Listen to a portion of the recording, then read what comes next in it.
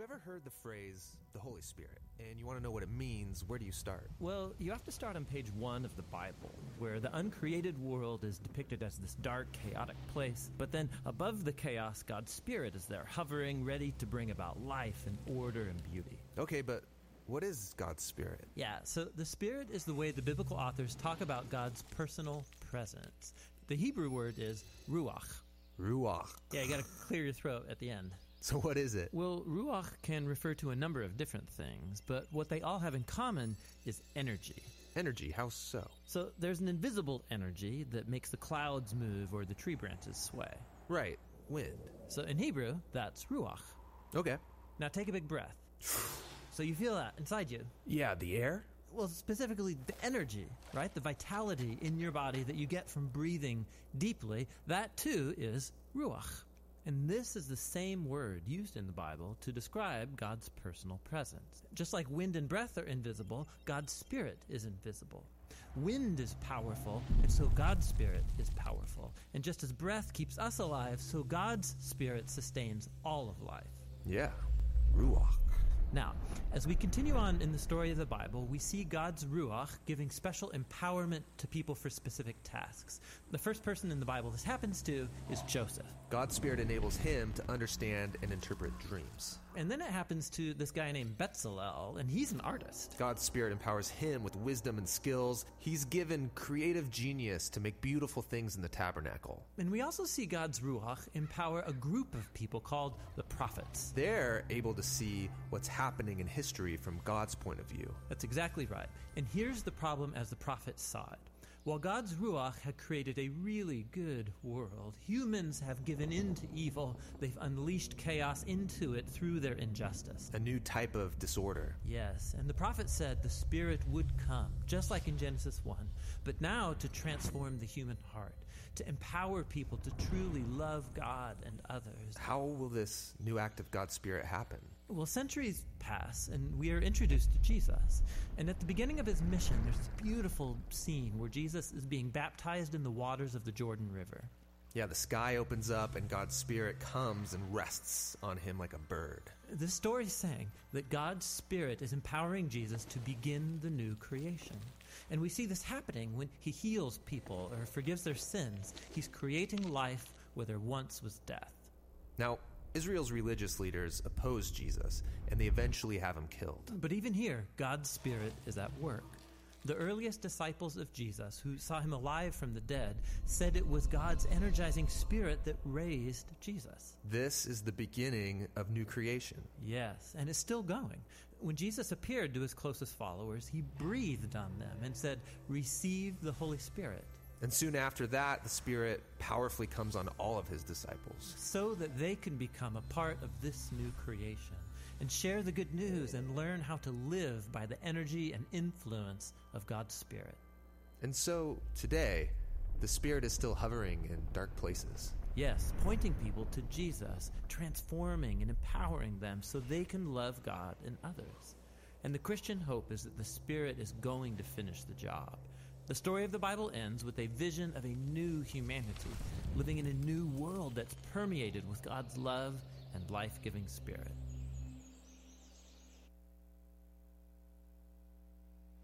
We have mixed it up just a bit because of the Easter season. So today we're going to try to get back on track and finish up this series in a very strong way. Let me put some things in perspective for you. We have been focusing on the God of the Bible for a few weeks now. It started back in a garden where man broke the relationship with God. A relationship with God was critical to God, so he made a way to reconnect. Sin was temporarily covered until Jesus paid the debt once and for all. Jesus was God in the flesh. The humble Messiah made a wake wherever he went. He preached the good news of the kingdom, realistically sharing with each one, hey, the king is here. The king has come. And living underneath his authority and his reign will look very, very different. He preached, he trained, spent time with some disciples so that they might be able to make disciples. Eventually, Jesus died and was buried and rose victorious from the grave. Since debt was now totally, fully paid, access to God was granted to anybody with faith. Jesus was literally ready to return to his Father. The baton was going to be officially passed. So if you would, let's turn your Bibles to Acts chapter 1, or open your flat screens to Acts chapter 1. But let's begin by praying. Father, we just come before you excited to be able to hear from you. We have been worshiping you and adoring you. We are overwhelmed by your grace to us, and we thank you for that. We do know, God, that you are so active. You are so involved. You care a whole lot what happens in our lives. And we just want to say thank you. We pray for all the different churches in the area and all over our land and all over the world. We think especially of House of Prayer with Pastor Abram and Grace Point with Pastor John. And we know, God, that these are just some of the churches that are teaching and preaching about the kingdom. And we ask that you would work powerfully, not only here in our place, in our house, but in theirs. We ask you, Father, more than anything, that when we leave, we are energized. Not because of a song or even of a verse, but because we have seen you more clearly and love you more dearly. We pray all these things in your Son's amazing and powerful name. Amen. Amen.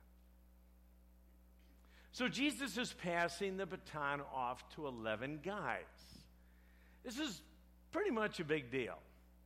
He has spent the last 3 years preaching and teaching about the kingdom. He spent about 2 of those years just working directly with these 11 disciples. Jesus was now going to leave.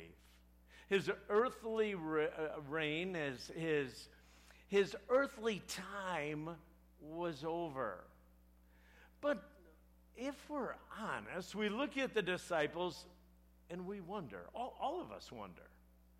It's hard not to read through the Gospels, Matthew, Mark, Luke, and John, and scratch your head sometimes. The disciples basically had a poor track record. They were faithless and confused. But here it is. This is amazing. Jesus had a secret weapon. He knew about a secret ingredient. Let's turn our Bibles to Acts chapter 1, and I'm going to start reading at verse 4. At verse 4. Once, when he, or Jesus, was eating with them, he commanded them, "Do not leave Jerusalem until the Father sends you the gift he promised, as I've told you before. John baptized with water, but just in a few days you will be baptized with the Holy Spirit." So when the apostles were with Jesus, they kept asking him, "Lord, has the time come for you to free Israel and restore our kingdom?"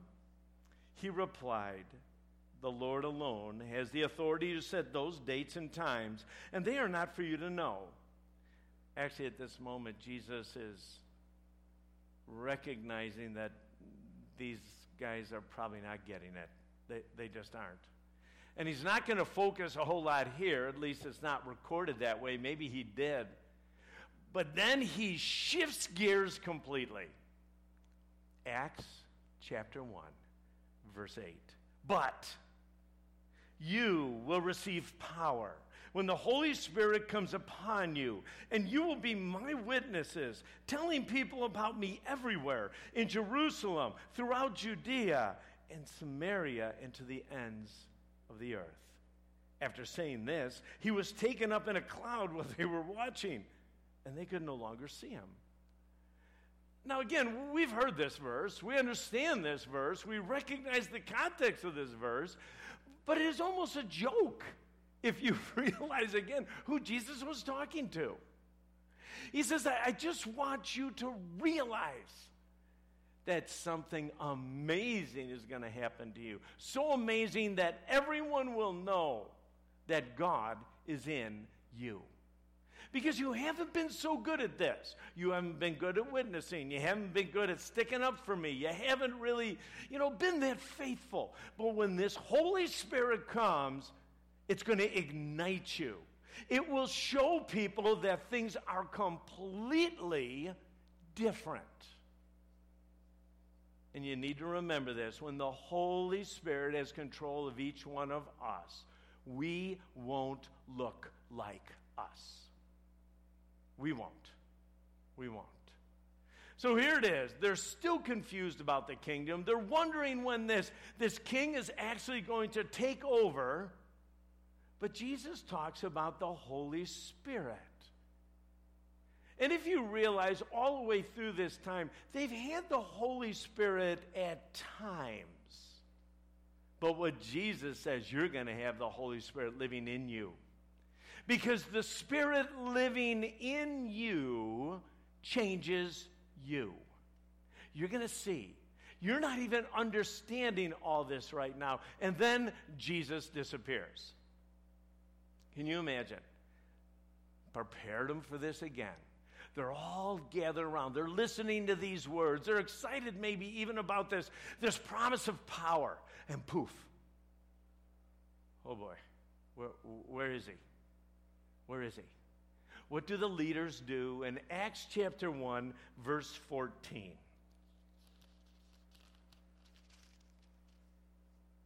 They all met together, the leaders, and were constantly united in prayer, along with Mary, the mother of Jesus, several other women, and the brothers of Jesus.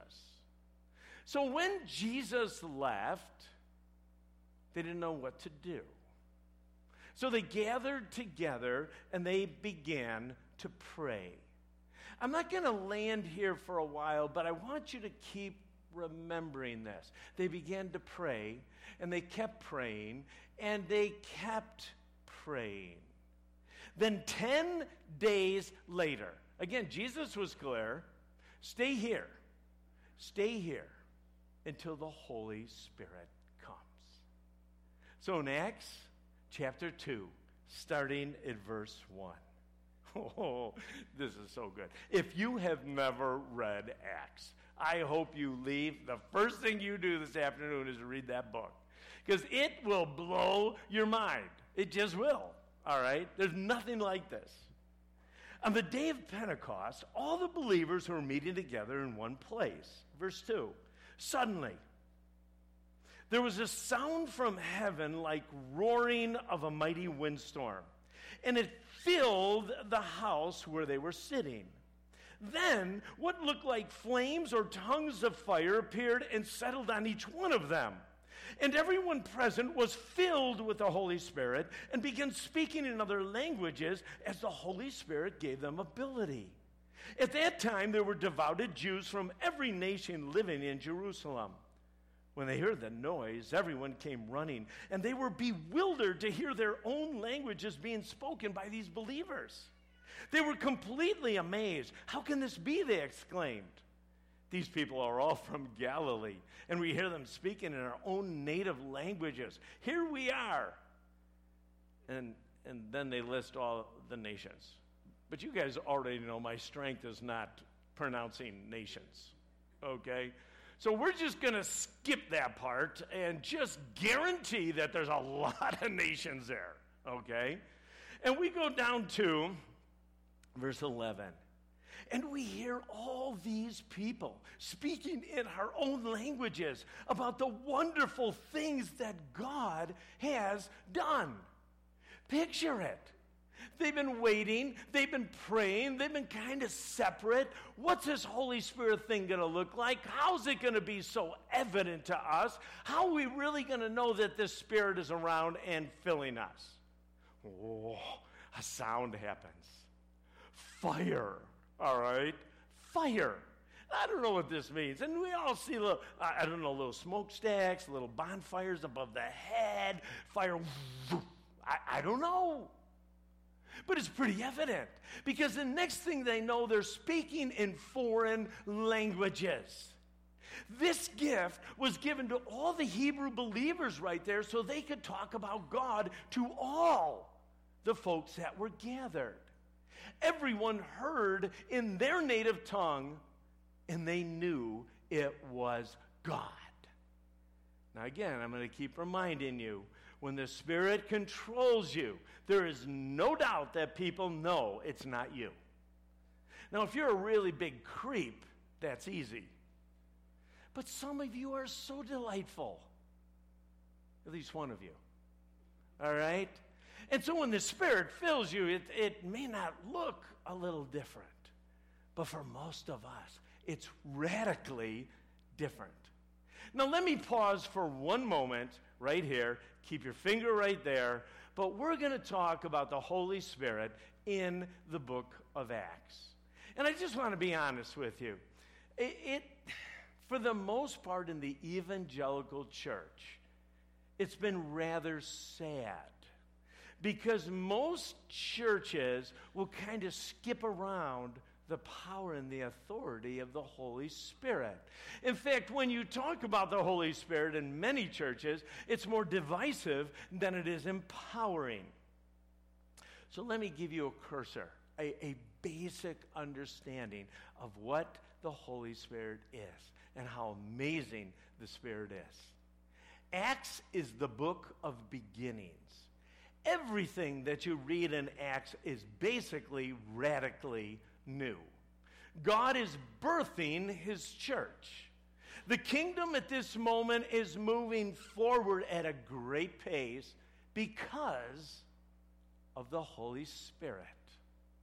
Acts is a documentary, not the standard nor the norm for believers. It was a unique time demanding extraordinary ways and means. It doesn't mean that some things might not look the same, but most of the things probably won't. Such as when you did become a man or a woman of faith, when you understood God's grace and you received him as Savior. My guess is most people did not see fire above your head. I'm just saying. Now, if you have, that's cool. I've never seen it. All right? So we can learn much from Acts, but our story and experience may look slightly different. Now, right here in Acts chapter 2, it tells of the Spirit filling or indwelling Jewish believers. Now, if you're new to this study of the Bible thing, you're going to think that even some of the things I'm saying are quite prejudiced, all right? And I'm not trying to be. I'm trying to help us understand what the first century and what the culture kind of looked like. The Jews, they were a proud bunch. They were God's special people, and they let everybody know it, okay? I just want you to know. And so they were pretty high, had a high opinion of themselves for the most part. But God is going to make a statement in the book of Acts about all the races and how gracious he is. So in Acts chapter 2, the Spirit of God falls on all Jewish believers. All right? Then we go to Acts chapter 10, and you can write this down. We're not going to talk, we're not going to go over every detail here, but it's important for you to at least get this and understand a little bit of it. In Acts chapter 8, it shares the story of Samaritans getting the Spirit. Now, what had happened in Jerusalem up to this time is there's a great persecution. And it drove the believers to go into all the world, realistically. And some of them Philip in particular went to the land of Samaria, and he began to preach, all right? And when he preached, there was a great response and great joy. But let me remind you just a little bit about the Samaritans. The Jews hated them. They were basically half-breeds to them. They were unloved by the Jews. So for Philip, a Jew, even going to Samaria, that was really odd. And then all of a sudden, people started responding to the good news of the kingdom. And oh boy, that started blowing our Hebrew people's minds. Well, the Jerusalem church hears of this. And they literally send the two big cheeses, Peter and John. Go check it out. I don't believe that Samaritans are believing. I don't get this. Why would they believe? Why would God do something like this? And the scriptures tell us in Acts chapter 8. Look at starting in verse 14. 8:14. When the apostles in Jerusalem heard the people of Samaria had accepted God's message, they sent Peter and John there. As soon as they arrived, they prayed for those new believers to receive the Holy Spirit. The Holy Spirit had not yet come on any of them, for they had only been baptized in the name of the Lord Jesus. Then Peter and John laid their hands on these believers, and they received the Spirit. So right now, so far in the book of Acts, the Jews have the Spirit of God living in them. Now the Samaritans have the Spirit of God living in them. And if you turn to Acts chapter 10, it tells us the story of the Spirit filling or the indwelling of Gentile believers. Now again, if they thought that the Samaritans would never get the Spirit or become part of the kingdom, oh boy, Jews did not like the Gentiles. They just didn't. And a Gentile is anyone who is not a Samaritan or a Jew. That's probably a majority of us right here, okay? So we're not well liked by those Christians in the first century. But what happens, Peter, a very interesting story. Again, you're going to have to read it. But he goes up to this rooftop about noon one day to pray. You're going to find out how much prayer is important in Acts. So he goes up, which seemed probably a normal thing, about noon, right before lunchtime, and he starts talking to God. And what God does is he does something supernatural and sends Peter a vision. It's an odd vision. It's this kind of like white sheet coming down, and as it lands, all the unclean foods are on this sheet, like pork chops, all right? Now, again, you may enjoy pork chops. In fact, maybe today you're going to go grill some pork chops. I get that. But to a Jew, pork chops were like, you don't eat pork chops, all right? Or pork sausage or bacon. I don't know how they made it. But they couldn't eat those things. They were unclean. But this vision comes down, and God says, Pete, eat. Now, can you imagine Peter? He's still there. No, God, I'm not listening to you today. I'm just letting you know I always obey the law. Peter, I'm showing it to you again. Eat. Excuse me, God. Excuse me. I don't do that stuff. After a third time, and again, anytime the scripture repeats anything, it's always for emphasis. So here's 3 times. Peter's slow, okay? We're slow, I'm slow, but he's really slow at this moment, all right? Peter finally gets it. In Acts chapter 10, look at verse 28. Peter told them, you know it's against our laws for a Jewish man to enter a Gentile home like this or to associate with you. But God has shown me 3 times that I should no longer think of anyone as impure or unclean. Jump over to verse 34. Then Peter replied, I see very clearly that God shows no favoritism. Folks, this coming out of his mouth is a miracle. This shows that the Holy Spirit is controlling Peter at this moment, because he would never, ever say this. Verse 35, in every nation he accepts those who fear him and do what is right. This is the message of good news to the people of Israel, and that there is peace with God through Jesus Christ, who is Lord of all. Peter finally gets it.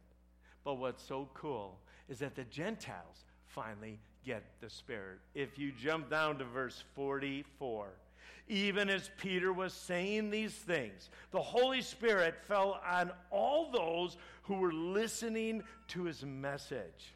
And look at this, verse 45.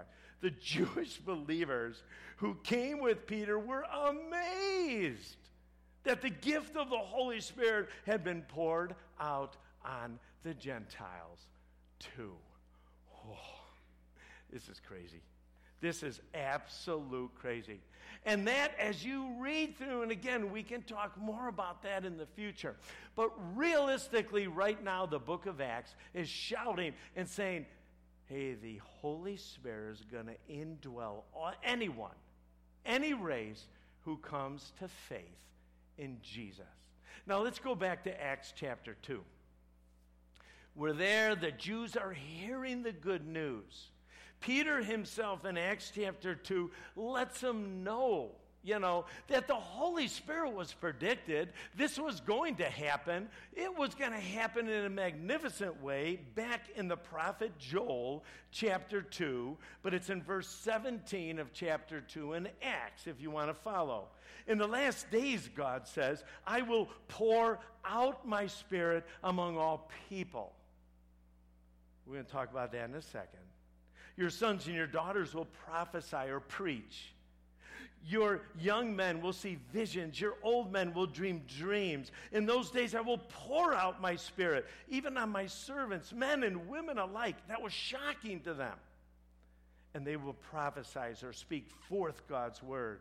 And I will cause wonders in the heaven above and signs on the earth below, blood and fire and clouds of smoke. The sun will become dark and the moon will turn blood red before this great and glorious day that the Lord arrives. But everyone who calls on the name of the Lord will be saved. Then he goes on and preaches. Verse 22, people of Israel, these are the Jews, remember. Listen, God publicly endorsed Jesus the Nazarene by doing powerful miracles, wonders, signs through him, as you well know. Most of these people had seen it. It's been only 50 days since Jesus rose from the dead. Their memories are short, but not that short. All right? And then verse 23. But God knew what would happen, and his prearranged plan was carried out when Jesus was betrayed. With the help of lawless Gentiles, you nailed him to a cross and killed him. Peter's quite bold here, right? Now, just less than 2 months ago, he's around a fire, and there's some people. Hey, you're one of Jesus' disciples. No, I'm not. Hey, you're one. No, I'm not. Finally, a little girl comes up to him. Hey, you're a... No, I'm not. I'm not. I don't know the guy. Peter is now preaching unbelievably bold. Something is really different. And I want to pause one more time here because this is huge. Peter and the disciples are completely different people in 50 days. They just are. You can read all the way through the Gospels and you start reading in Acts and you're going, something is really odd, okay? Now, ask the question, why? I think there's a few reasons. First of all, Jesus did spend another 40 days, the scriptures tell us in Acts chapter 1, convincing them that he was alive. Isn't that interesting? Like, Jesus rose from the dead. The last time that they had seen him, he was so mutilated, could hardly even be recognized as a human being. Then he kept showing up. You would think that would be convincing. And then they gathered and prayed for 10 days. So Jesus spent time with them, reassuring, then left. Then for 10 days they met, and all they did was pray. Interesting. And then the Holy Spirit came, filled them, and controlling them. I'm going to say something a little bold myself. I think this might be the key to life and ministry. And again, there's so many times that people will come to me or will chat, you know, Rick, I just don't think God is very real. You know what, I don't see any fruit in my ministry. Or you know what, God, this Christian, or Rick, this Christian life that God has planned for us just doesn't seem to be working well for me. And I wonder if maybe we're just not spending time with Jesus, learning from him. I'm wondering if community prayer isn't that big of a deal.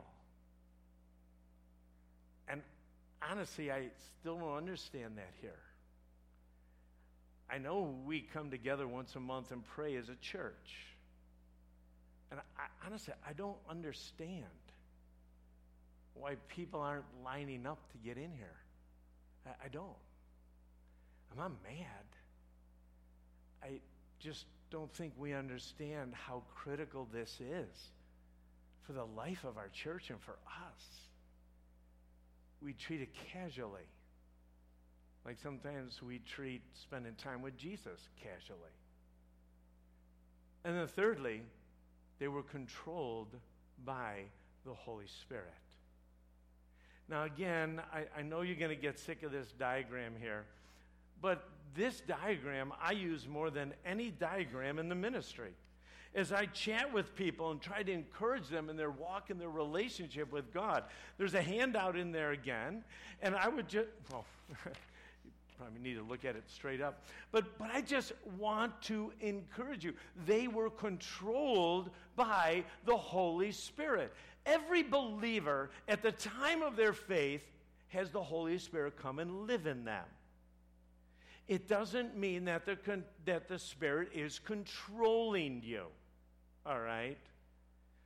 What happens as soon as any believer sins, it severs that relationship with God. You don't lose your salvation. You don't. So when a believer comes to faith, he immediately goes into two circles, a blue one and a green one. Now again, nowhere in the Bible is this diagram. I'm letting you know. But it really helps me understand. The blue one, you never lose. You're always a son or you're a daughter of God. But what happens in your walk, in your relationship? You're connected and disconnected. You're led by the Spirit. You're not led by the Spirit. You're in fellowship at times. You're not in fellowship at times. So what makes you in fellowship or out of fellowship? It's sin. When we rebel against God, it breaks a relationship. You're still the son. But then you come into this black circle, or you're outside of God's fellowship. You cannot bear fruit. You will not enjoy being Spirit-led because you aren't Spirit-led. You just aren't. So you can go in and out of this circle numerous times a day, an hour. And that's why dealing with our sin is so critical. When we walk with God, when we're controlled by the Spirit, we will look different. We will forgive others differently. We will love others differently because the Spirit of God has control of us. But some of us like living the Christian life without being Spirit controlled. Yes, the Spirit lives in you. But you try to be kind to others and you're not doing so well. You try to forgive folks, it's really hard. You're trying to be loving, oh boy, that's a tough one, you know, serving others. So realistically, what happens is that believers who have the Spirit of God living in them, it's amazing. It's amazing.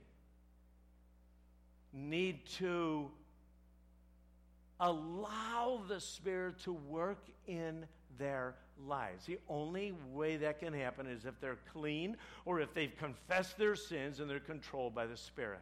So confession restores or reconnects. 1 John 1:9 should be one of the first verses anybody memorizes as a believer. For if we confess our sins, He is faithful and just to forgive us our sins and to cleanse us or to restore that relationship. Oh, that's exciting. Obedience allows control. That's why sin is such a big deal. Okay, back to the story. This is so good. In Acts chapter 2, we're going to go to verse 32. Acts chapter 2, verse 32. God raised Jesus from the dead, and we are all witnesses of this. Jump down to verse 36. So let everyone in Israel know for certain that God has made this Jesus, whom you've crucified, to be both Lord and Messiah. Verse 37, Peter's words pierced their hearts.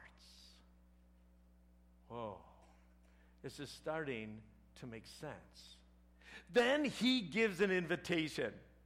Verse 38. Each of you must repent of your sins and turn to God and be baptized in the name of Jesus Christ for the forgiveness of your sins. Then, circle, underline, you will receive the gift of the Holy Spirit.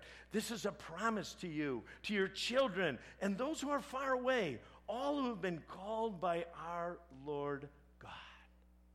How cool is this? We read just a little bit later that 3,000 people respond to that message. 3,000 people now have the Spirit of God living in them. 3,000 people, they've just begun the church. The church is born. Well, in Acts chapter 3, the scriptures tell us as we go through there, Peter and John, again, the two big cheeses, are just going to the temple to pray. That's all they're doing. Outside the temple, there's a beggar. Very common. And the beggar asks for money. And Peter and John, it's amazing. He goes, well, you know what? I don't have any money. I don't know if they really were poor or they just didn't have their wallet. I'm not sure. But he says, I'll tell you what I will do. I will heal you in the name of Jesus. So get up and walk. Jesus heals this man. And all of a sudden, everybody gets all excited. Everyone gets all riled up. What are you doing? Where's the magic? What's going on? And Peter just looks at him and preaches boldly. He says, why are you so surprised? Jesus did this before he left. And in the name of Jesus, we healed this man. So you repent. Verse 19 and 20 of chapter 3. You want this Spirit of God not to just heal people, but do you want to be transformed? Do you want... You can come to faith. The story continues in Acts chapter 4. By now, Peter and John are confronted by the religious. They don't even like what's going on, and they toss Peter and John in jail for the evening. And says, you know what? We don't like you in the synagogue. We don't like you at the temple. We don't like you teaching this stuff. We certainly don't like you healing people. So we're tossing you in the clink. The scriptures tell us in Acts chapter 4 that after all this happened, 2,000 more people came to faith. So the church is now up to 5,000 people. God is working. And literally, Peter and John the next day are brought before this religious council. The same council that brought Jesus before them just a few months before. And they ask Peter and John, by what power or in whose name have you done this? And the scriptures say this in Acts chapter 4. Peter, who is filled with the Holy Spirit, boldly answers. Again, this is not timid Peter, and this is not normal Peter. This is Peter who is filled with the Holy Spirit, absolutely different and bold. And then in Acts chapter 4, verse 12, there is salvation in no one else. God has given no other name under heaven by which we must be saved. Now listen to this part, this verse 13. The members of the council were amazed. They were unbelievably shocked when they saw the boldness of Peter and John. For they could see that they were ordinary men with no scriptural or special training in the scriptures. All they knew is that they recognized these men who had spent time with Jesus. How cool is that? They weren't theological. They didn't go to seminary. They were normal fishermen. And they had spent time with Jesus, failed most of the time at that experience. But they listened. And at this time, they waited for the Spirit to indwell them. Their lives were absolutely different. They were bold. And the authorities just said, okay, I don't know how to explain this except you spent a lot of time with Jesus. That is amazing. Jesus changes lives. And then they basically said, I don't want you preaching anymore. I don't want you teaching anymore. Peter and John, you just go back and you just be quiet. Again, they were just put in jail. They don't know what's going on. But Peter says this, we cannot stop telling about everything we have seen and heard. He was controlled by the Spirit. He says, we can't obey man. We have to obey God. We're going to just keep talking about this man that changed my life. I'm just letting you know. He's changing everyone around. There's 5,000 new people whose lives have been changed. And if you were with us just a few weeks ago when we talked about the demoniac whose life was radically changed, all Jesus said was the same thing. Go back home and tell everybody what I did in your life. Oh, yeah. Okay. I was a crazy man, naked, full of scars, kept stabbing at myself. Now, I met Jesus. Whoa, turned my life around. That's the story. It's so different. The Spirit then indwells you. The Spirit then empowers you. And you start talking about all the things that God has done. And then what's so cool, John and Peter, they returned back to the believers. They heard the report, and look at Acts chapter 4, starting at verse 29.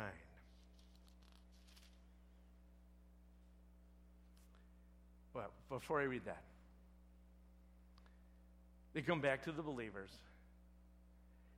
I did not sense, oh, poor Peter, poor John, you were in prison.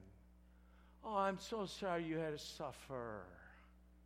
I'm so, are you okay? How about, hey, why don't you sit down and have some blueberry pie with us? I didn't sense that. I think they were so excited what God was doing and how the Holy Spirit had transformed them. And they just listened. And they began to pray. Listen to this prayer of this early church. Verse 29 of chapter 4. And now, O Lord, hear their threats and give us, your servants, great boldness in preaching your word. Stop there. Bring it on. We want to be in the front lines. We need to be bold. People's lives are at stake here. They are being transformed. How cool is this? Verse 30, Lord, stretch out your hand with healing power. May miraculous signs and wonders be done through the name of your holy servant, Jesus. And look what happened in verse 31. After this prayer, the meeting place shook. And they are all filled/controlled by the Spirit. And they preached the word with boldness.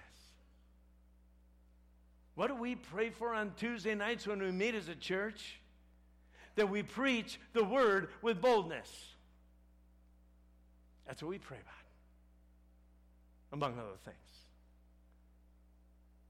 God desires to change people's lives and has given every one of us an assignment to be able to share boldly what Jesus has done for us. So many of us are quiet because we don't know all about the Bible. True. I don't either. And maybe you don't have your Hebrew and Greek all right. Okay. And maybe you haven't gone and said, okay, no seminary. I get it. But you know what? You're completely different people when Jesus has come into your life and you are listening and responding. The place shook, and they continued to preach boldly. What do we learn today? First of all, believers have the Holy Spirit living in you. But not all believers have the Spirit controlling you. This is the adventure that we talk about. Listening to God and doing His assignments with God's power. This is a daily transformation of what happens in your life as the Spirit spends time with you and convicts you and teaches you and chips away all the things that don't reflect God very well. The Spirit brings boldness so that you can't stop telling others what God has done. No one is asking you to go to a street corner. But in all of your normal day activities, as you go, make disciples. We have a message that transforms us. And we can let people know, I met Jesus. I was dead, now I'm alive. I met Jesus. And I have an opportunity to share and proclaim what He's doing in my life. And I have seen not only myself change, but other people who have changed. You can't stop telling what God has done. And lastly, corporate prayer is a big deal. It is. And you can be mad at me. And you can tell me how important other things are. And I'm pretty sure there's other folks meeting corporately at times of prayer. But I'm letting you know, the second Tuesday of every month, corporate prayer is a big deal here at Crosspoint.